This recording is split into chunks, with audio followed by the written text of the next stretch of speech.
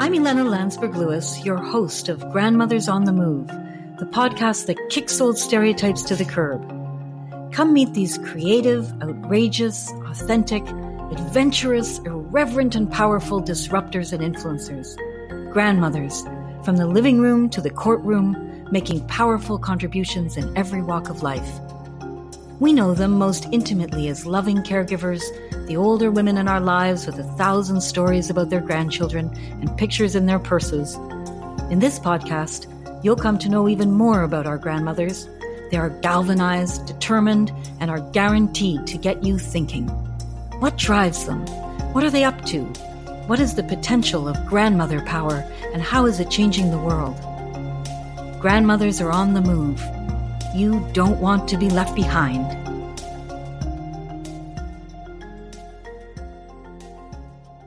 Hi, it's Ilana. Welcome back to Grandmothers on the Move. And today I have a friend that I'm speaking to who was one of my mentors when I first started out doing work on women's human rights. Inday Sahor is a senior gender humanitarian advisor for the UN Interagency Standing Committee. She is, amongst many other things, currently working for the Pakistan United Nations Office for the Coordination of Humanitarian Affairs. And she's been working in conflict situations for the last few years as a humanitarian advisor, most recently in Iraq last year. And as I know her, a champion of women's rights and human rights the world over. Welcome, Inday, to Grandmothers on the Move. Thank you. Thank you, Ilana, for inviting me in. Wonderful to talk to you. I wanted to start with the work that you were doing when I first knew of you and met you over 2 decades ago now, when you were working with the so-called comfort women, who were all grandmothers at the time and were so courageous to talk about the sexual slavery that they endured during the war. And you had written to me in a note about their courage and fortitude. And I wonder, Inday, when you were working with them, you were a younger woman, and I don't think you were yet a grandmother yourself. What do you think about now when you think back to that time and the work that you did with what we know as the comfort women? I would really say, and thank you, Ilana, for remember that beautiful time working with the comfort women, because I think in all my years as an activist, and I have always been an activist pretty much all my life, my work, my 10 years with the comfort women was one of the most compelling work I've ever done in reaching out to the women who were raped, repeatedly raped, and that is why we coined the word sexual slavery by the Japanese Imperial Army, during the Second World War. And this was a historical event that nobody really recognized. And yes, I was pretty young then. I was not yet a grandmother. Right. Yes, that's right. But the impact of that work was tremendous, because then I realized by the time when we started working on them, it started actually in 1991, 92, when I first met the first Korean comfort women in Seoul, Korea. And then, of course, work looking for the comfort women in the Philippines. So that was a good time in the sense that you were looking for women who were survivors for an incident and a violation that happened 50 years ago. So they were all in their 70s, and 80s even. So by the time we discovered them through the radio, and many of these women come to our office, testimonies and the stories of the women were beyond compelling, because it was not only the systematic suffering of such horrendous crime committed against them, which was sexual slavery, but more importantly, their resilience to continue and go on with their lives. And some of them got married and had children. But I think this is where justice comes about. Even if a crime is committed 50 years ago, it never leaves a woman. The pain and the psychological suffering remains. And once it is told, there is no stopping any woman at any age to fight back and, seek for justice. And this is what they did. And I'm not only talking about the comfort women in the Philippines, I'm talking about women from China, South Korea, North Korea, Thailand, Malaysia, the women from the Netherlands who became sex slaves in Indonesia and Taiwan, and of course Japan itself. I mean, there were 9 or 10 countries, East Timor, of these women coming out from the different Asian countries that was occupied by Japan during the Second World War. Now, the beauty of this struggle, and I would say so, it continues up to today. There is no stopping, that courage. Young generation of Filipinos, of Koreans, of Japanese, of Malaysians, all of these countries continue to not only demand for justice, but more importantly, to tell that their stories be etched out in the history books, that this kind of crime should not be forgotten because otherwise it will be repeated again. So these women are still standing, a few of them who are still alive. The former comfort women of Taiwan, for example, the Taiwanese government has taken on their cause and has given them the highest integrity possible because the Taiwanese government thinks they should be taken care of for their suffering that happened 60, 70 years ago. We learn from this process. And more importantly, the young generation are continuing to take on the cause because they think it's not only important, but it also records the courage of these grandmothers, of these women in their very, very advanced age, that they should never be forgotten. They're filing a case against the Japanese government. They're demanding for compensation and reparation, has actually redefined the meaning of what constituted compensation, what constituted reparation, and they shifted the gender dimension of humanitarian law and international law on gender-based violence during war. And this we learn from the women who some of them have never been to school. Some of them have never been graduated high school even. But it was their gut feeling and gut logic in their own courage to say, no, we need to put our story in the history books. That for them was reparation. It's so true and so deeply touching and distressing and inspiring at the same time. How did it change, or did it change your activism and Dai? How did it shape at that point in your life how you thought about the trajectory of women's lives and the kind of work that you were going to do around women's rights and humanitarian aid, violations and gender justice? Yes. Well, Ilana, it changes you tremendously. Not only because you listen to the stories of those violations, but more importantly, the continuing courage, the physical resilience, the mental resilience that goes with them. Not only inspires you, but you also look at yourself and how you are able to cope with that. Exactly. And I think for me, it really changed me. The whole notion of grandmothers, because here the comfort women, when we started to interview them, they were all grandmothers. The youngest we had was 72. They were all grandmothers when we started to get their testimonies. And I saw how much it changed their lives tremendously, because I remembered Lola Rosa Henson, the first Filipino comfort woman who came out, and we interviewed her. She came to our office. Her clothes were dirty. She was wearing slippers, and really, she didn't care about life anymore. But when we started talking to her and trying to get out the stories, she slowly transformed. I mean, I remember the third time she came to the office, I was shocked how well dressed she was. And then her daughter told me, and she said she demanded a new dress, she demanded new shoes, and then she started putting on a lipstick. So it not only transformed her physically and made her look younger, that her self-esteem back. They had the courage always, but because we supported them, we were there to be with them. That really mattered. You give the platform to them. We brought them to Tokyo in Japan. They met with the parliamentarians, with the foreign ministers, and they started talking about it. So literally from a small village that they have never left their village for 50 years all the way to Japan. that shifted the terrain for them in terms of their own knowing that they have the power to change, knowing that they can influence. And as I watch being, a crucial advocate in that whole process together with my other feminist friends, we saw that transition for 10 years and the struggle against the government of Japan, how it changed us, it changed them, it changed the whole diplomatic relations between the 9 countries.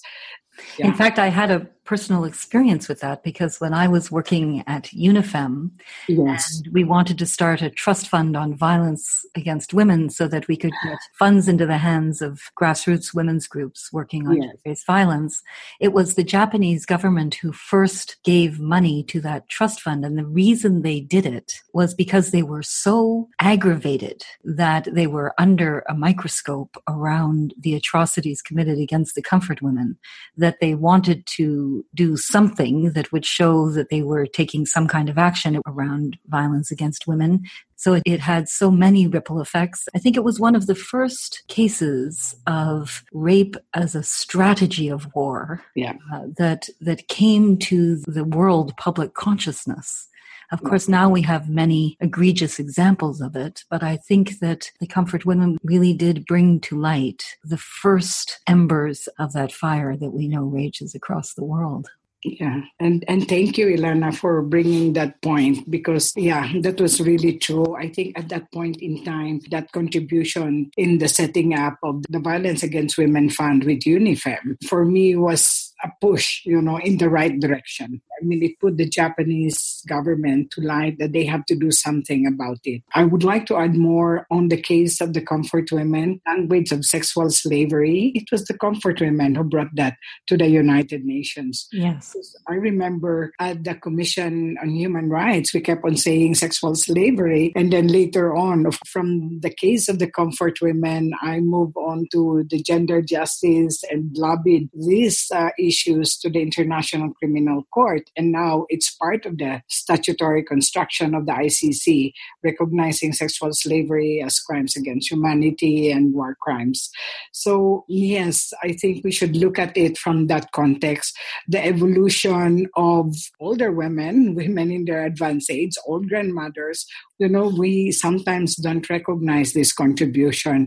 And that's why I'm really glad that, you're giving voices to grandmothers in your work in Africa with the grandmothers who are taking care of those children, to the impact of all these grandmothers working in different fronts are being recognized now. So when you go back, and I remember this very well, in 1993 at the World Conference on Human Rights, you were also there in Vienna, remember? Yes, I sure do. Yeah. The beginning, my fledgling years as a youngster doing this work. You're so humble. But, when we started there in Geneva, when we brought the Korean Comfort Women to testify at the Vienna Tribunal, the women from the former Yugoslavia, the women from Croatia and Bosnia-Herzegovina, they were very, very clear that they said the only reason they came to Vienna and to speak about the rape that they went through was because they heard of the Comfort Women. And they said, if these women from Asia had the courage to do that, we can do that as well. So I think it should be recognized how much the case of the Comfort Women has contributed to the development of the recognition of violence against women in war and armed conflict, a recognition that is, I have to say, constantly denied. I was in Iraq last year and we're recording sexual violence in tremendous numbers, of the Yazidi women who were raped by the ISIL. And I said, I've been working on this for, 30 years and I'm still recording. And because as long as the violence continues, then our activism should never stop. Yes, and I love the way you talk about it, Indai. I remember learning this from you and the other mentors I had who were doing this kind of activism, that at the same time that there was a profound recognition and an agony, a real agony around the violations and the victimization of these women, that there was at the same time amongst the women activists supporting them and working with them as they themselves went through a journey to become activists on their own behalf, a very important recognition of their courage and their agency, so that they were not ever depicted or put forward or carrying themselves just as victims, but that it was extraordinarily important that everyone understood the dignity, the courage, and the clarity that they had around their entitlement to their human rights. That was a very early lesson that I learned working with feminist and women's rights activists that I've carried with me throughout my life, because I think it's a lens that is so terribly important. And I think, if I may add to what you're saying, this is for me what, young generation should take on. You have to commit to it. You have to have the heart to do it. It's a commitment. It comes from your heart. You do it because you have to do it. It's not a career path in the real sense of the word, because there's so much sacrifice along the way. Mm-hmm. But once you do it, nothing can replace it. Absolutely. Yeah. I know exactly what you mean. I'm not yet a grandmother, but I know you are, and I know you have a new little grandchild to celebrate. I'm very proud. I have seen the pictures on Facebook. Beautiful little grandchild. And I wonder, Inday, for you personally, now as a grandmother, does it change the lens? I know it doesn't change the activism or the commitment or the passion or the sacrifices that you continue to be willing to make, but does it change the view of it that you bring to it now as a grandmother yourself? Oh, yes, very much. My friends who are grandmothers, he said, it will even change your schedule. Yes, it does. It does. Really. Here am I assuming directly, the moment he was born. But when there's a baby around in the family, it changes the terrain of how you have to care again. It changes how you start, taking care of life again, of that nurturing, of that loving. It's just beyond comfort, it's beyond happiness. I was saying it brings you flights of joy that you haven't had for quite some time, seeing, a baby laugh or smile. And I know it will change me now. Wherever I will be deployed in terms of my humanitarian work, immediately once I get the break, I will be flying back here. Of course. No, so I truly believe even that changes me a lot. But I think what is more important is really taking that responsibility of being a grandmother to another level. Because, I think I would like to say that we should always be constantly, if given the opportunity, continue our activism. We are grandmothers and we would love to take care, of our grandchildren. I would love to do that. But of course, he has a father and a mother and a family. So, but what I'm saying is that it changes you in a different way. It changes you to do more work for me. He has to know what I'm doing. There's a better world out there that, we constantly have to be active to integrate ourselves into for the better. It's a legacy, I would say, if you don't mind my saying that, so that your grandchildren can talk about it, can learn from it, and hopefully they would take on that responsibility in the future of, championing for human rights, respecting people, respecting diversity, and just embracing the world for what it offers, but make sure that your human rights is respected. Our age as grandmothers should not stop us from taking the work that we have always done, because it shouldn't. Our experience is there. We can still constantly share it. So I think that is where our energies would be coming from that little kid. That little tiny person. Yeah. has so much power. I wonder, what do you think, and what you're experiencing around that, the quality of that love that you feel, and how that informs what you're doing now? I think part of that is about sharing wisdom, because that, that immense love that you have for your children, but also more importantly for your grandchildren, as you very well described, the relationship of your mother to your children, Ilana, is on a different level. I feel that too, because I come with that certain level of wisdom, bringing culture and tradition that I knew are very positive. And I hope that they will continue in our globalized world. I grew up with certain traditions and culture, like we hug a lot, we kiss a lot, but there were cultures and traditions that came with the wisdom in it. And you want to continue that discussion with your grandchild. I want to carry that through with them. That's pretty long time ago, but yes, it was a positive culture that has carried me, that even what to eat, the comfort food that we used to have, the language that we talk. We want to continue doing that. I tell my daughter she should teach her son to speak the language that we did in the Philippines, to teach him how to speak Tagalog or to speak Ilonggo, the dialect, even a few words, because he needs to understand that there's another world out there that he is a part of. So those are some of the wisdoms that grandmothers bring about, and you want that to continue because I grew up, it was okay for people to come into our houses if there is no food. Like, there is no way you enter my sala without drinking a juice or taking in water and being fed, There are certain traditions that I want them to continue doing, sharing what you can, always. Because now in a very technological world, sharing has a different meaning now. It's passing on photos. Right. Yeah, but ours were material sharing all the time, from sharing clothes to, everything we have.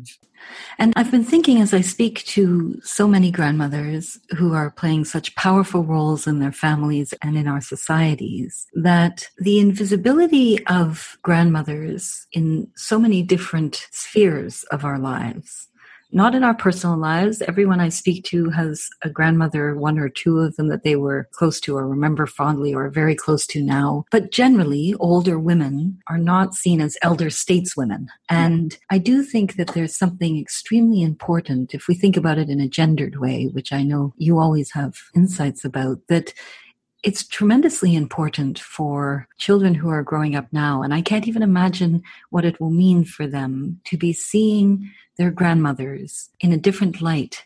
I know that for the grandmothers who are involved in the grandmothers campaign supporting African grandmothers in Canada and Australia and the US, and for the grandchildren in your life and in the lives of the other women that I'm speaking to who are involved in their communities in so many ways and on the global stage, that the children who admire them and love them and feel close to them are getting a really invaluable insight and lesson into how important older women are to the improvement of the human condition and making the world a more humane place. Well, first, I would like to thank you, Ilana. Really, thank you so much for bringing this into the open about women being revered as statesperson. For older women to be recognized, and I wouldn't even just say just older women, but for women who have been there to be recognized for the good work that they have done.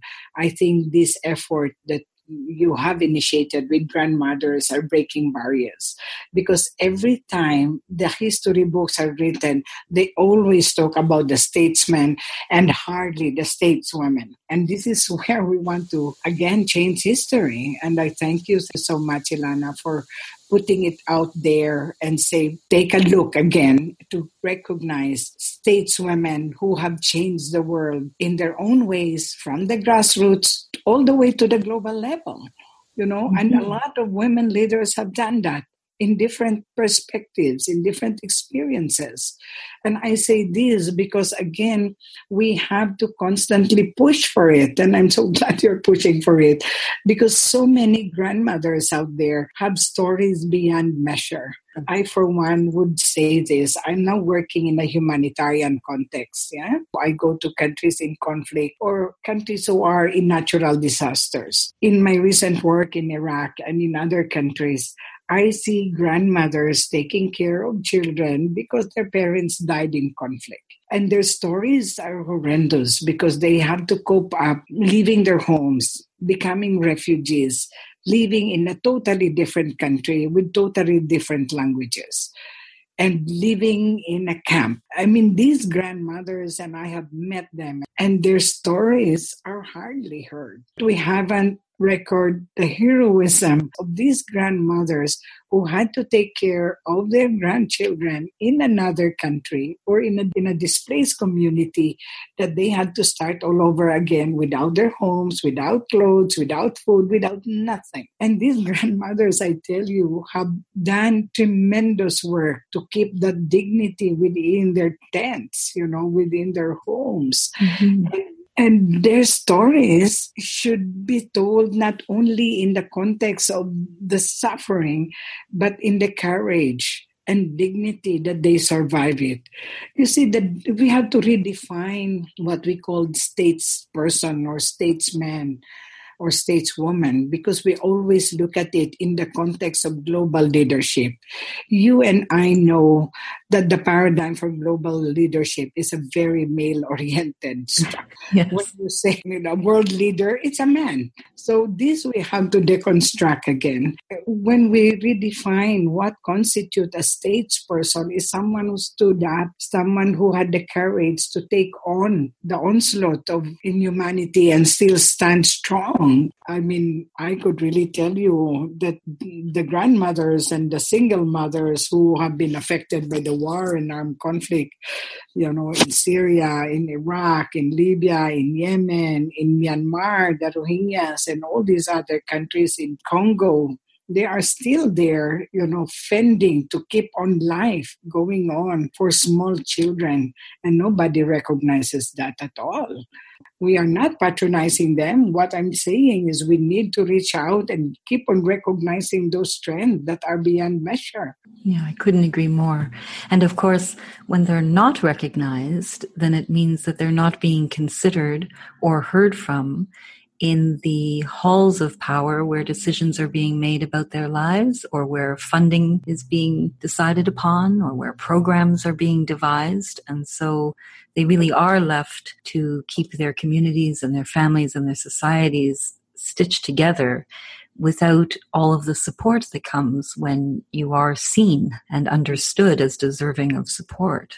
And that happens all the time. And I wanted to ask you, before I let you go and die, I wanted to ask you, I was speaking to your friend and mine, Edna Aquino. We were talking about the group that she has been pulling together, the Lola Activistas, and we had quite a wonderful conversation about it. She has many ideas, and I see that she's moving now to get it off the ground and really start a kind of movement. I wonder, I know you were with her and talking to her. Yes. Tell me a little bit about that, because I'd love to hear your perspective on the Lola Activistas in the Philippines. Right. Well, Edna and I were chatting about it. We are now grandmothers, but we are still, we work as the way we did, when we were in our teenagers and we were in college in our 20s. So it never stopped. I mean, we go to rallies, we plan pickets and all of that. So we said, but we are, the Lola Activista, which just was a natural word that we use. Grandmothers or activists or Lola Activista back in the Philippines. So, we wanted to evolve that, because what we were thinking is, let's start recognizing the continuing work that we do since we were young and up to now that we were grandmothers. Also because even when we were young activists, because we were women, we were not always recognized. So now we want to put that into the forefront, the leadership of the grandmothers out there to inspire the younger generation. Sure, because what Edna was talking about, of course, was all of the activism that was done under the Marcos regime. And now you have another regime that is increasingly repressive. Yeah. And so the lessons that you all learned and the experiences that you have as activists under one oppressive regime when you were younger, the Lolas have to hand to the younger generation that you're working in solidarity with in this context. Yes. And also because, when we were an activist at that time, we had no cell phones. We were out there into the front line. We are being shot during the Marcos regime. We've been thrown into prison, all of those things that came our way. Now there are more opportunities in terms of communication that wasn't there. So that learning process should be handed back to the new generation who's fighting this regime back in our country. I mean, in the Philippines, from the Marcos dictatorship, now we we have another upcoming dictator, Philippines, under President Duterte. So these are issues, really, really issues that we had to fight for. And I think the Lola Activista is really out there to say the issue of extrajudicial killing is a major issue in the Philippines. How do we combat them? The failure of the judiciary, how do we fight them? So it never ends. The passing on to the next generation of this kind of work should be shared. I thank you for this whole conversation. I think it's such an important contribution that you've made in the thinking about all of this, that it is, on the one hand, tremendously important to recognize the role that grandmothers are playing now as activists, as agents of change, as the transmitters of culture, as the ones who continue to have continuity and wisdom and experience that we all must be paying attention to, but also that grandmothers are holding really important history and need to be the authors and the architects of the rewriting of that history so that we have the full and critical picture of where women have been and what they've experienced and what they've done and how much that is missing. And I think that's something incredibly important to hear and to think about and to make happen. Yes. And I think, if I may say, lastly, not only our grandmothers or women who have been into the front lines and the forefront of this activism, architects, but more importantly, have actually did change, a lot of things in our societies and communities, that these changes has to be recorded, that these changes did not only transform our communities and our countries, but that it is constantly transforming even up to now. I always have faith when I speak to you and to Edna and to the other grandmothers that I have the privilege to speak to. There is right within this world. All of the wisdom and all of the passion and energy that the older women in our lives bring to this, I can't help but feel that justice will come. It will. It must. I cannot thank you enough, Ndai. What a pleasure to speak to you. And I feel that this is just the beginning of a conversation. So I will come back to you and we will continue. Yes. Thank you so much. Thank you, Ilana. This Thank is you. wonderful. Thank you very much. Thanks for listening. I'm Ilana Landsberg-Lewis, your host of Grandmothers on the Move. If you want to find out more about me or the podcast, go to grandmothersonthemove.com and come back next week for another episode.